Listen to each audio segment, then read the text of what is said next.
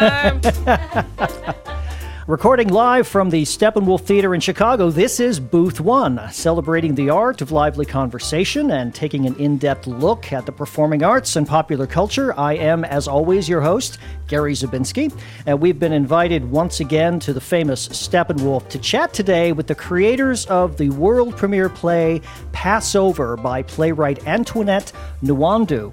Yes. I got that right on the first try, which is currently in rehearsal and starts previews on June 1st. We're privileged to have in the guest booth today Miss Nwandu and director Danya Taymor. Welcome. Thank you. Good to have you both, and thank you for taking the time out from what I'm sure is an intensive rehearsal schedule to join me today. You know, it's rare on this program that we do an in-depth look at a play or a musical without actually having seen it first. Right. So we're going to talk a lot about process today, since you're deep in the middle of it, about to go into tech rehearsals, I'm sure.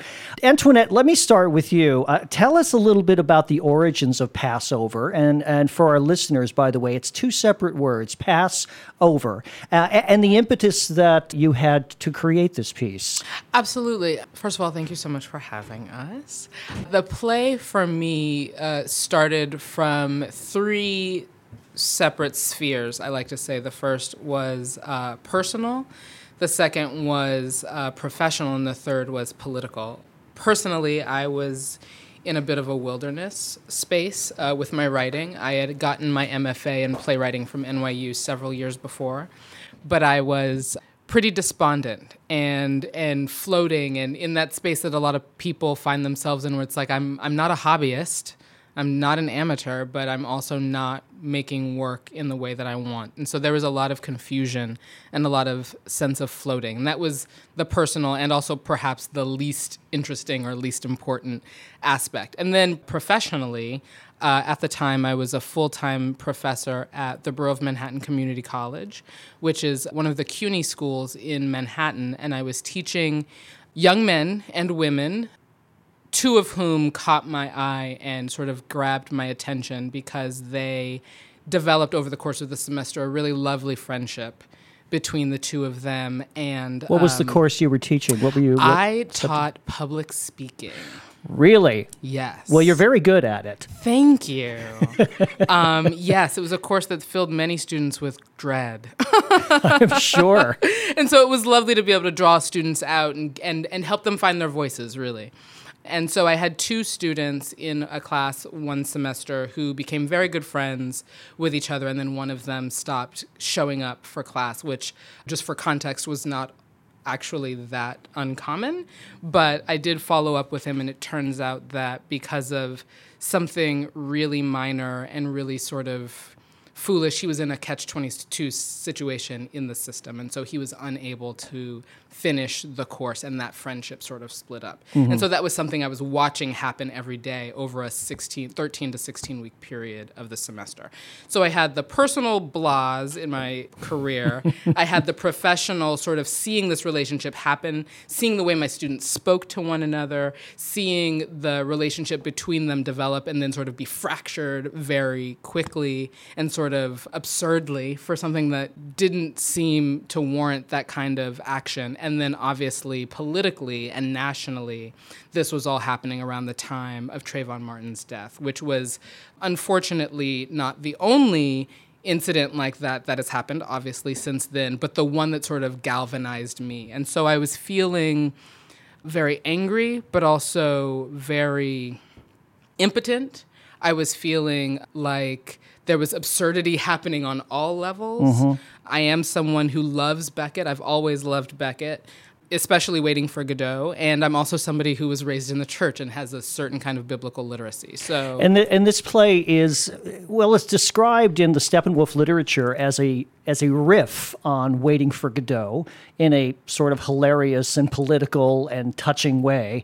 So you started with an absurdist play, and you decided to infuse it with your own personal and professional needs or things that were affecting you at the time, right? Absolutely, yeah. There's actually, I mean, for me, there's sort of two texts in addition to all of my personal inflection that I obviously bring into the play, it's really Waiting for Godot and the biblical Exodus story, which is where the title sort of comes from. Sort of. It's a play on words. It's a play on that title. On a number of levels. Absolutely. On one hand, you have this biblical Exodus story, which is just so epic and sort of has this undercurrent of hope, and there's a promised land, and then on the other hand you have Waiting for Godot, where you're like, you might wait for a very long time and nothing shows up. Right. And before our listeners get the feeling that they're going to be watching a biblical epic with a cast of thousands, Danya, as director, what, in your own words, describe to us what this play is about.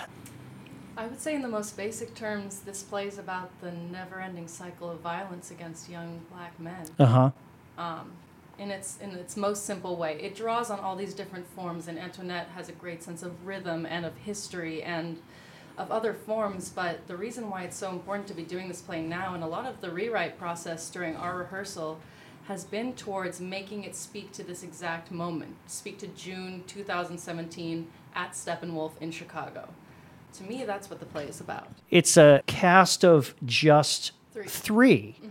Ensemble, Steppenwolf ensemble member Jon Michael Hill is in it. Yes. I believe he plays a character called Moses. Isn't that's absolutely perfect. Also, Ryan Hallahan and Julian Parker are in it. For both of you, talk to me about this idea of the promised land, which is certainly one of the main themes of the book of Exodus. Yeah. And you use that quite a lot in this piece as a point of either departure or a point of journey towards? I think it's a point of hope, and it's definitely a hoped-for destination for our young, dynamic duo. I also think, in the play, the words promised land have many different meanings, like the words pass over.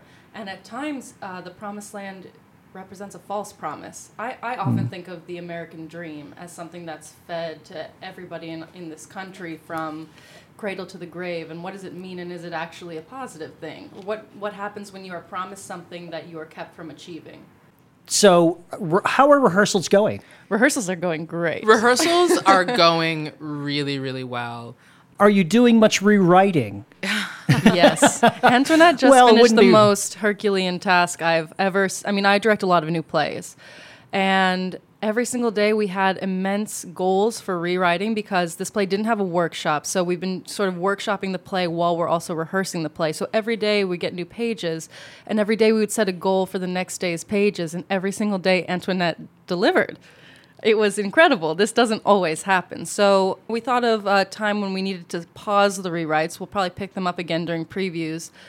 But we just finished basically 2 weeks of furious rewrites.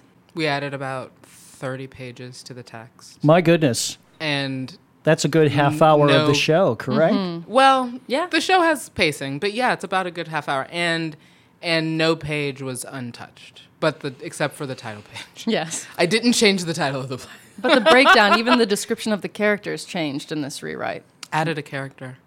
You added a character? Yeah. Did you add an actor as well? No, the mighty Ryan Hallahan is doing double duty in a way that is just exciting and spectacular. That's a radical rewrite. I don't mess around. Well, it is radical, but to me it also, Antoinette and I got together before we started rehearsal, and she had these two drafts that she referred to as a biblical draft and a Beckettian draft. True. And her goal was to sort of knit them together. And I think that's what she's done. So it isn't like a rewrite that changes the play's essence. The play has always been itself. And what I think is now it's never oblique. Or when it's oblique, it's on purpose. There's a kind of clarity to it that was in its bones already, but sort of hard to decipher, and definitely harder for an audience to decipher. You could study it and understand it, and especially when you added actors, it became even easier to understand, but there were still these moments that weren't totally clear. So that's been a lot of the rewrite as well. It's just clarifying what's already been in the text. Danya, what sort of directing techniques have you been using in rehearsal, along with Antoinette, to help you develop this play? As you said, it didn't have a workshop, so the rehearsal process is essentially workshopping it in the same time that you're making rewrites and adding characters. Yeah. What kind of techniques were you using? Did you do a little improv? Were you using theater games? And was the cast... I know this is a long question. Were they very instrumental in helping you find the new voices, especially these 30 pages that you rewrote? Certainly. So we spent a lot of time doing what I'll call the cast's favorite part of the day, which is a really intense physical warm-up. We needed to create intimacy really quickly, and this is something that I do. So we didn't do, I wouldn't call them theater games. It's more like boot camp, where we do like we sweat. Like we do burpees and we run, and they have to get hot enough to do these really great partner stretches that are Grotowski stretches that require lots of communication, lots of touching, stretching farther than you can go yourself. So we did a lot of that in the first week to sort of speed up the process of intimacy. And then we pretty quickly staged the play. I would say, like, let's do a run-through. So I think we had the whole play staged within a week and a half, because Antoinette would be writing for the first few hours, and so we would just throw it up, because it didn't seem to make sense to spend so much time around a table talking about things that might change. And I also, because our process is short, wanted the actors to feel very comfortable that they would be prepared to go into tech and to do these previews, that their physical life would be out of their heads, so that they weren't in their brains, they could be in their bodies. And so rewrites felt less like a total mind shift and more like something easier to integrate. And this week has been interesting because it's our first week with the script pages unchanged. And we are kind of going back to the table. And now that things are set, we're able to really dig deep into the questions in a way that feels more meaningful. But these actors, I want to say they're keeping us honest. Anything that feels false or feels confusing, that's what we're trying to suss out. And so they've really attuned themselves to those kinds of questions. We're trying to assume that the audience is incredibly intelligent. So like nothing, we can't sneak anything by them. Well, I guess I won't be coming. I need cliff notes. Well, that's and what director's this part notes, does. yeah. Well, no, this makes it easier. I think this is just like you can't sneak anything by. This is actually a more clear version, an easier version to understand. There's just no red herrings in this version necessarily. Antoinette, do you consider this play a comedy, a drama, or somewhere in between? How would you categorize it if you were trying to sell this to somebody? Yes. Yeah, the answer is yes. I write with a lot of jagged tonal shifts. So we can have an absurdist beat that drops into terror, that drops into despair, and then we'll have a silence, and then they'll start with a joke again. So that, for me, when Danya was talking about combining those two drafts, it's true. I had thesis, I had antithesis, and now I need synthesis. Hopefully, one of the experiences of this play is going on the roller coaster journey with these two young men. There are absolutely, and I might be a little biased, but there are absolutely laugh out loud, hilarious moments. Jokes that I'm really proud of, that the actors are just infusing with such craft and such life. And then there are moments of deep sadness and moments of very in-your-face despair. And there's also a good dose of dread. I think about these some dread. Of these, like in Pinter plays, like in The Room, that's something underneath the surface that permeates, but it's not during the whole entire play. I think what Antoinette said is really true, which is like the truth of the play can shift on a dime. And whatever was true in the moment is true, and then 2 seconds later, a whole different thing becomes true, and the tone just goes, phoom, and that makes it very, very exciting. And as I understand it, the basic structure of the play is two young men on a street corner chatting, whatever they're chatting about, and someone enters the picture. Someone enters their space. Very much like Waiting for Godot, that Absolutely. structure, of course. And then the new character that we added, in Godot, that Lucky and Pozzo come in and then leave, and then the boy comes. Yes. And then leaves. So we needed Ryan to Come come back. back as Yes. the boy. Did you start out to write a play around the kind of structure that Godot has, or is it something that just kind of happened as you were putting your, as you say, personal, professional, and political viewpoints together? Yeah, when I think back to that very first draft, I don't think I was as structurally married to Godot. But I do think that somewhere on the journey, I thought, oh, these other texts can work for me not only in content, but in organizing patterns. Mm-hmm. So I do remember, I don't recall when that happened because it feels so of the piece now, but I do remember sort of having that aha moment where I was like, oh, someone's already figured this out. Yes. I can just use what Beckett's, he's pretty good. Yeah. I could just use his structure. It's the greatest form of flattery. Absolutely. Stealing stuff. Absolutely. I was like, well, yeah, and she's had to be really creative because we only have 3 actors and Godot has 5. He does. You know? He has so 5, it is it's different even if it is a riff. I think that is actually a great word to describe what it is. It's Absolutely. Not an adaptation. It's, oh God, no. It's or an imitation. It's a reaction to or like an embracing of. Right. Yeah. But also, and again, keep me honest here, you don't have to know either the Bible or Beckett to follow the story or be pulled in. So that's definitely the one thing. I don't want to have people have cliff notes in any way, shape, or form. Neither of you has worked at Steppenwolf previously. Is that true? That is true. It's your first time. Yes. It is our first So time. Tell me a little bit about how Steppenwolf has created an environment for you that is conducive to the creative process and supporting new works. I guess I'm asking, how have you enjoyed your experience so far? It's been amazing. It's been really, really, truly amazing.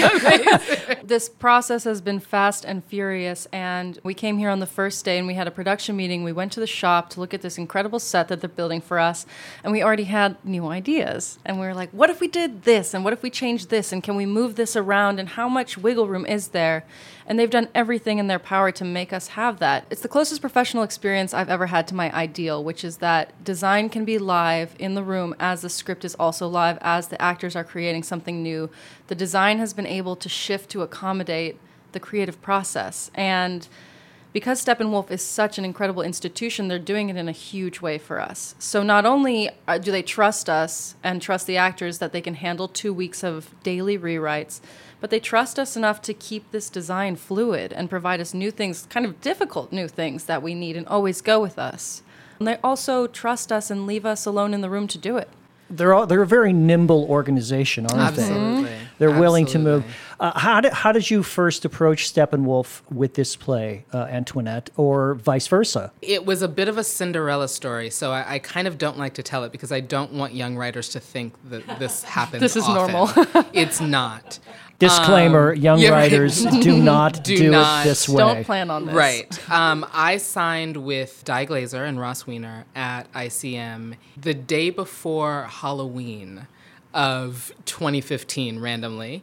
And by the following Valentine's Day, I was on a plane to Steppenwolf because they sent the play to Steppenwolf, and then I got that phone call that was like, oh, Steppenwolf was reading it, and I was like, oh, that's amazing, they're reading it. No, they're calling you.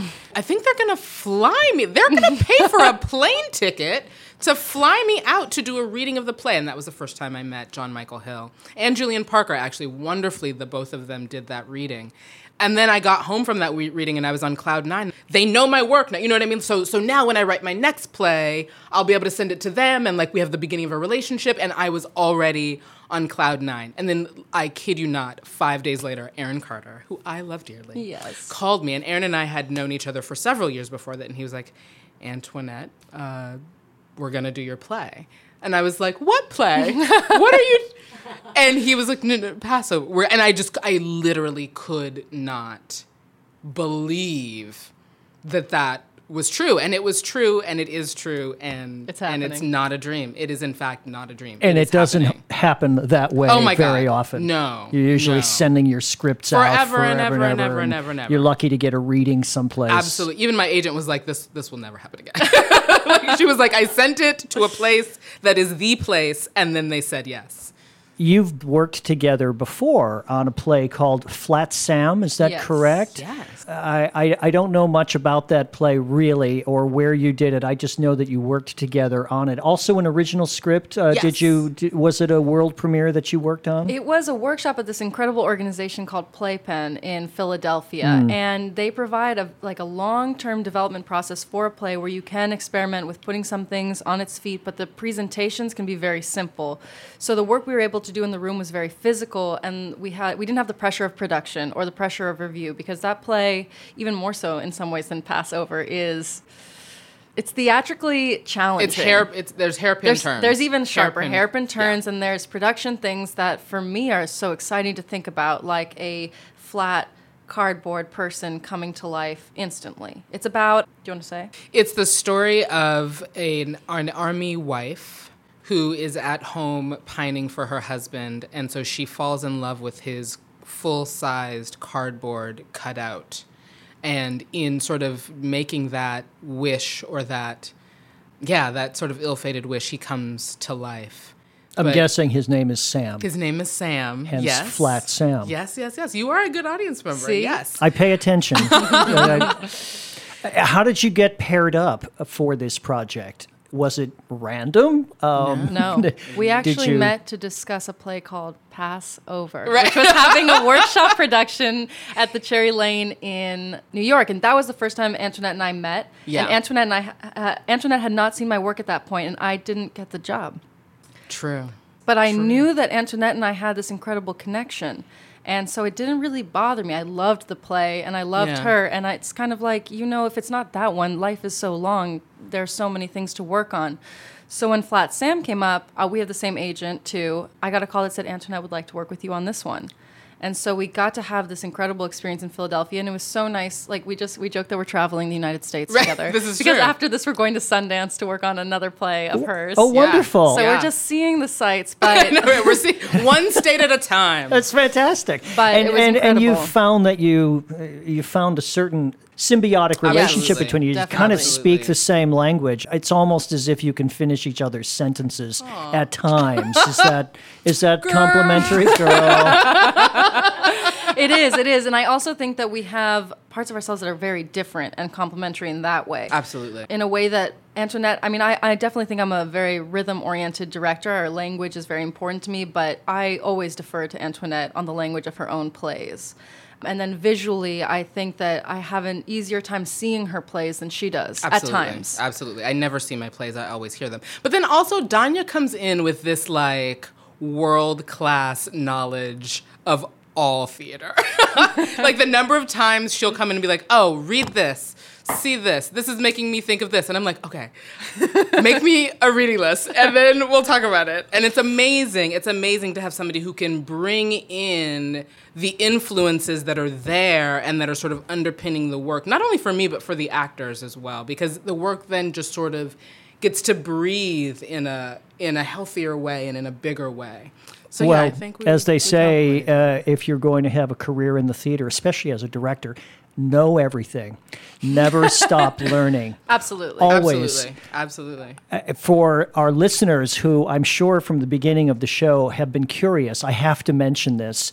Your last name is Taymor. It is. And your aunt is Julie Taymor. Correct. Is that right? It is right. So you do have a little bit of a theatrical background going. I certainly do. And an interesting thing with my relationship to Julie is I grew up on the opposite side of the country. So I grew up in California, and she lives in New York. So growing up, I knew of her. We weren't as close as we are now, obviously, now that I work in New York and do theater. I would see her a few times a year and see her work as a kid. But growing up, I didn't actually think I was going to do this, which is strange to think because I had this model in my family of how it could work out. But it's been amazing. I've assisted her a few times, and she's got an incredible eagle eye for detail. And that has definitely, I've absorbed that, and that's been incredible. And she also has a great ear for language. So it's been incredible to have her in my life. But in my formative years, I would say my parents, I have to give it up to them because they brought me to the theater. They kind of dragged me to the theater. I didn't always like it. And to classical music and to museums, they're both physicians, but my mom is like a secret painter and my dad is a secret musician. And so I had all these incredible influences, and they took me to the theater as a kid. And I think that was super important to this open world thing that Antoinette is talking about. This brings me to a question that I've asked a number of our guests before on this program, and you're both young women. You've got years and years of great stuff ahead of you, and you mentioned your formative years. I imagine you're still in your formative years. I meant in terms of Freud. So you were teaching for a time as well. If you could do any other profession other than in the theater, if you had to choose and you could be qualified for it, what would you like to do, Antoinette? That's actually interesting that you asked that because, I was a professor. I was a professor for several years. So I don't think I can say professor again because I'm a little burnt out on that. But before I started writing Passover, when I was in my sort of personal funk, I did actually give up. I went on interviews for advertising because I thought, okay, I have all of this storytelling knowledge that doesn't transfer to very many places. I've kind of boxed myself in. And so I went on 2 or 3 interviews thinking that maybe I could tell the story of a product or something like that. I was like, I don't know, how do you use this information? I don't know if I would like it or I don't know if I would be good at it, but I did sort of pull that trigger, actually. Yeah, so maybe advertising. How about you, Danya? You've had time to think. Right. I've gone through a couple. There's a couple options in my mind. At school for undergrad, I studied public health, and I never took enough courses to become a doctor, and I don't know if that's really what I would want to be, but something in the public health sector would be very interesting. I also think that my parents joke that I should be a judge. You should be a judge. That was my calling. That's what I should have been. Can one actually aspire to that? I guess you have to be a lawyer first, and then you I have wouldn't to either get appointed or run for office or something. I think I could be happy doing that kind of work, doing like psychological work abroad, traveling. Part of what I do with theater is go work in places that don't have great access to theater because it's an incredible social tool. It's such a equalizer. I've done a lot of work in South America. And I see by some of the notes that I was able to acquire that you've worked in Ecuador and Slovakia. And that kind of work, I know that that's still directing theater, but it's in such a different capacity. And that... I think part of me would be happy to do that all the time. It's definitely what feeds my work. And actually, a play like Passover, for me, it's an incredible, synthesis of all of my passions, of public health, of public service, of theater, at an institution like Steppenwolf. It kind of ticks all these boxes. But I didn't really answer your question. I think you sort of have. I think if I was something totally different, I would probably be a psychiatrist. Well, that just came out of nowhere.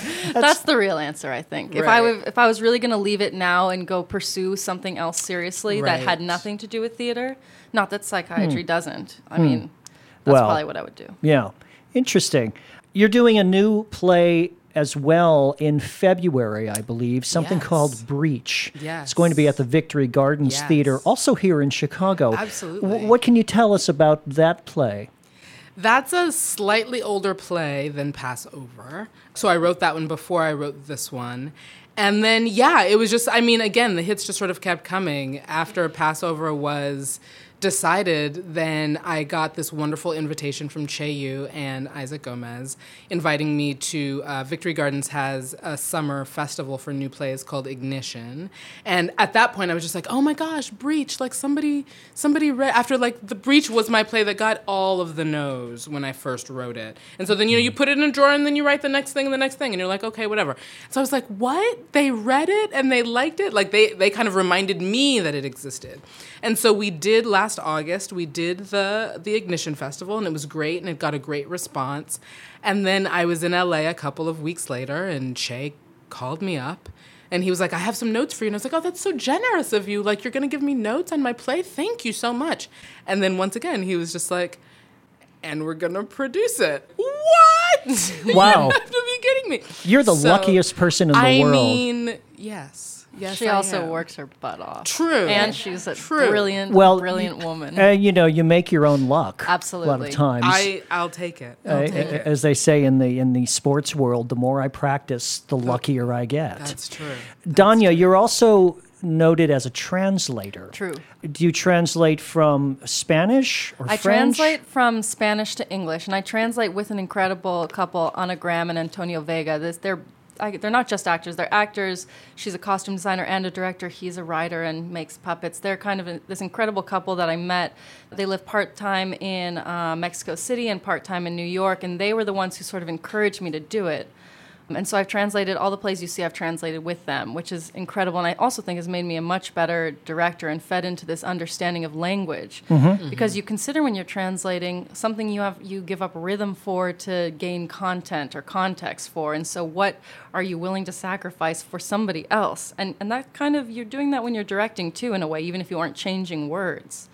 Have you directed a piece that you've also translated? I have. The first play I did in New York, it's called I Hate Fucking Mexicans by Luis Enrique Gutierrez Ortiz Monasterio. Incredible Mexican playwright this is the first time his work had been done in English in the U.S.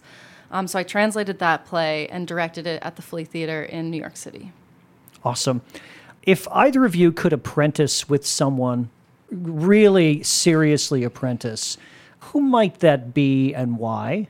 You answer first this time. I want Yeah, time I to got think. it. Danya's got I would it. apprentice with this director and theater maker, designer named Romeo Castellucci.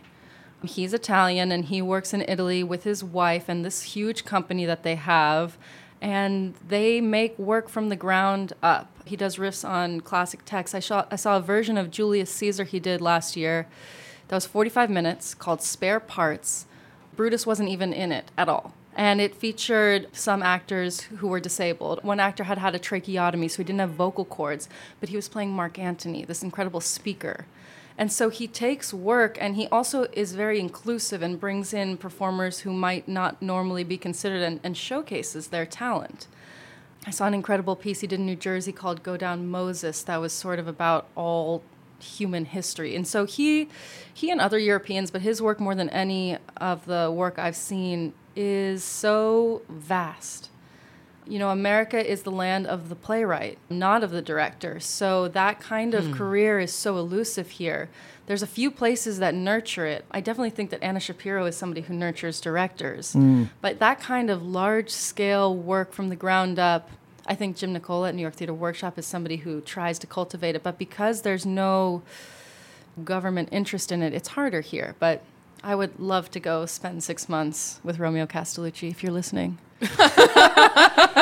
Oh, I think he's a subscriber. I'm looking at our producer. Yes, if he's not, he will be. All right, nice. Antoinette, you've had time to think this time. Do you have someone that you would love to apprentice with? I think it would probably be Caryl Churchill. Oh, great answer. Because of the way she's made theater and just how interested I am in a devised process.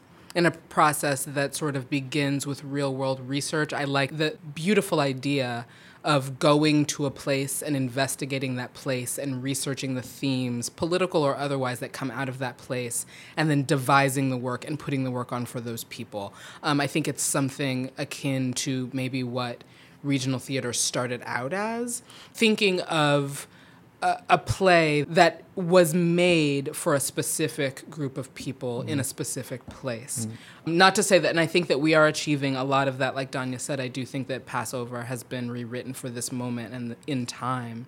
But we're following the European model. We are following the European model, but there's just something so beautiful about that devising way of getting everybody involved. All hands on deck. I've done a Caryl Churchill play. I was stage amazing. manager for many, many years, and I did a Caryl Churchill play with Michael Greif. Greif directed. So lovely. That's kind of an apprenticeship that I had. I've worked with some wonderful, wonderful directors and playwrights. Those are terrific answers. We're going to hear probably some ambient noise very soon because we're recording this just outside of the upstairs lobby of the main theater at Steppenwolf and the production of Linda Vista, Tracy Letz's new play. They have a 7:30 performance tonight. Yes. So we're going to hear the crowd in just a minute. Is there anything about Passover that you would like to let us know that we haven't discussed? It's required viewing as a citizen of America in 2017. You heard it here first. Ladies and gentlemen, required viewing. Get your tickets. Well, it's in rehearsal. And Lastly, I just want to hear, what did you do in rehearsal today? How did the rehearsal process go today? Today. Yeah, take us through from this morning until this evening. Today, somebody came in and filmed B-roll. So we did the first part of the play, and now this is our first week with pages locked. So we worked on Ryan's scenes. Ryan is the stranger, the intruder, the disruptor, and I feel like he's kind of gotten the short end of the stick because I've been creating this like really nice, intimate partnership with Julian and Jon. So we spent the first 4 hours working with Ryan to give him the same kind of detail, attention that his character needs, because in a lot of ways, the reason why we couldn't is because his character was the one who's developed the most. Mm-hmm. So that was a really satisfying, we did a lot of that on our feet. We returned to the table in ways that we haven't. And then we ended the day trying to get this, there's a section of the play in the second act, it's straight through, no intermission, but we still refer to Act 1 and 2, but there's a portion that is incredibly Beckettian, and we were trying to get our vibe right. So we spent the last 2 hours working on this kind of like physical comedy, clowning, rhythm, relational experience for those two.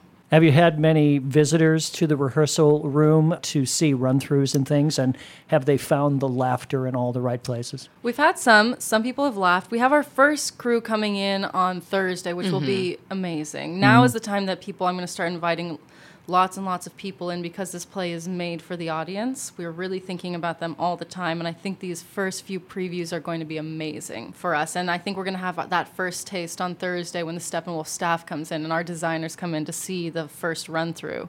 We've run it for ourselves and for stage management, and they still laugh, even though it's been a couple times. Yeah, they do. They do. We had some understudies in today Our understudies who came in for the had first no time. idea about any of the changes, and they laughed, which was very satisfying. Yes. I was like, oh, good. This is funny. Yeah.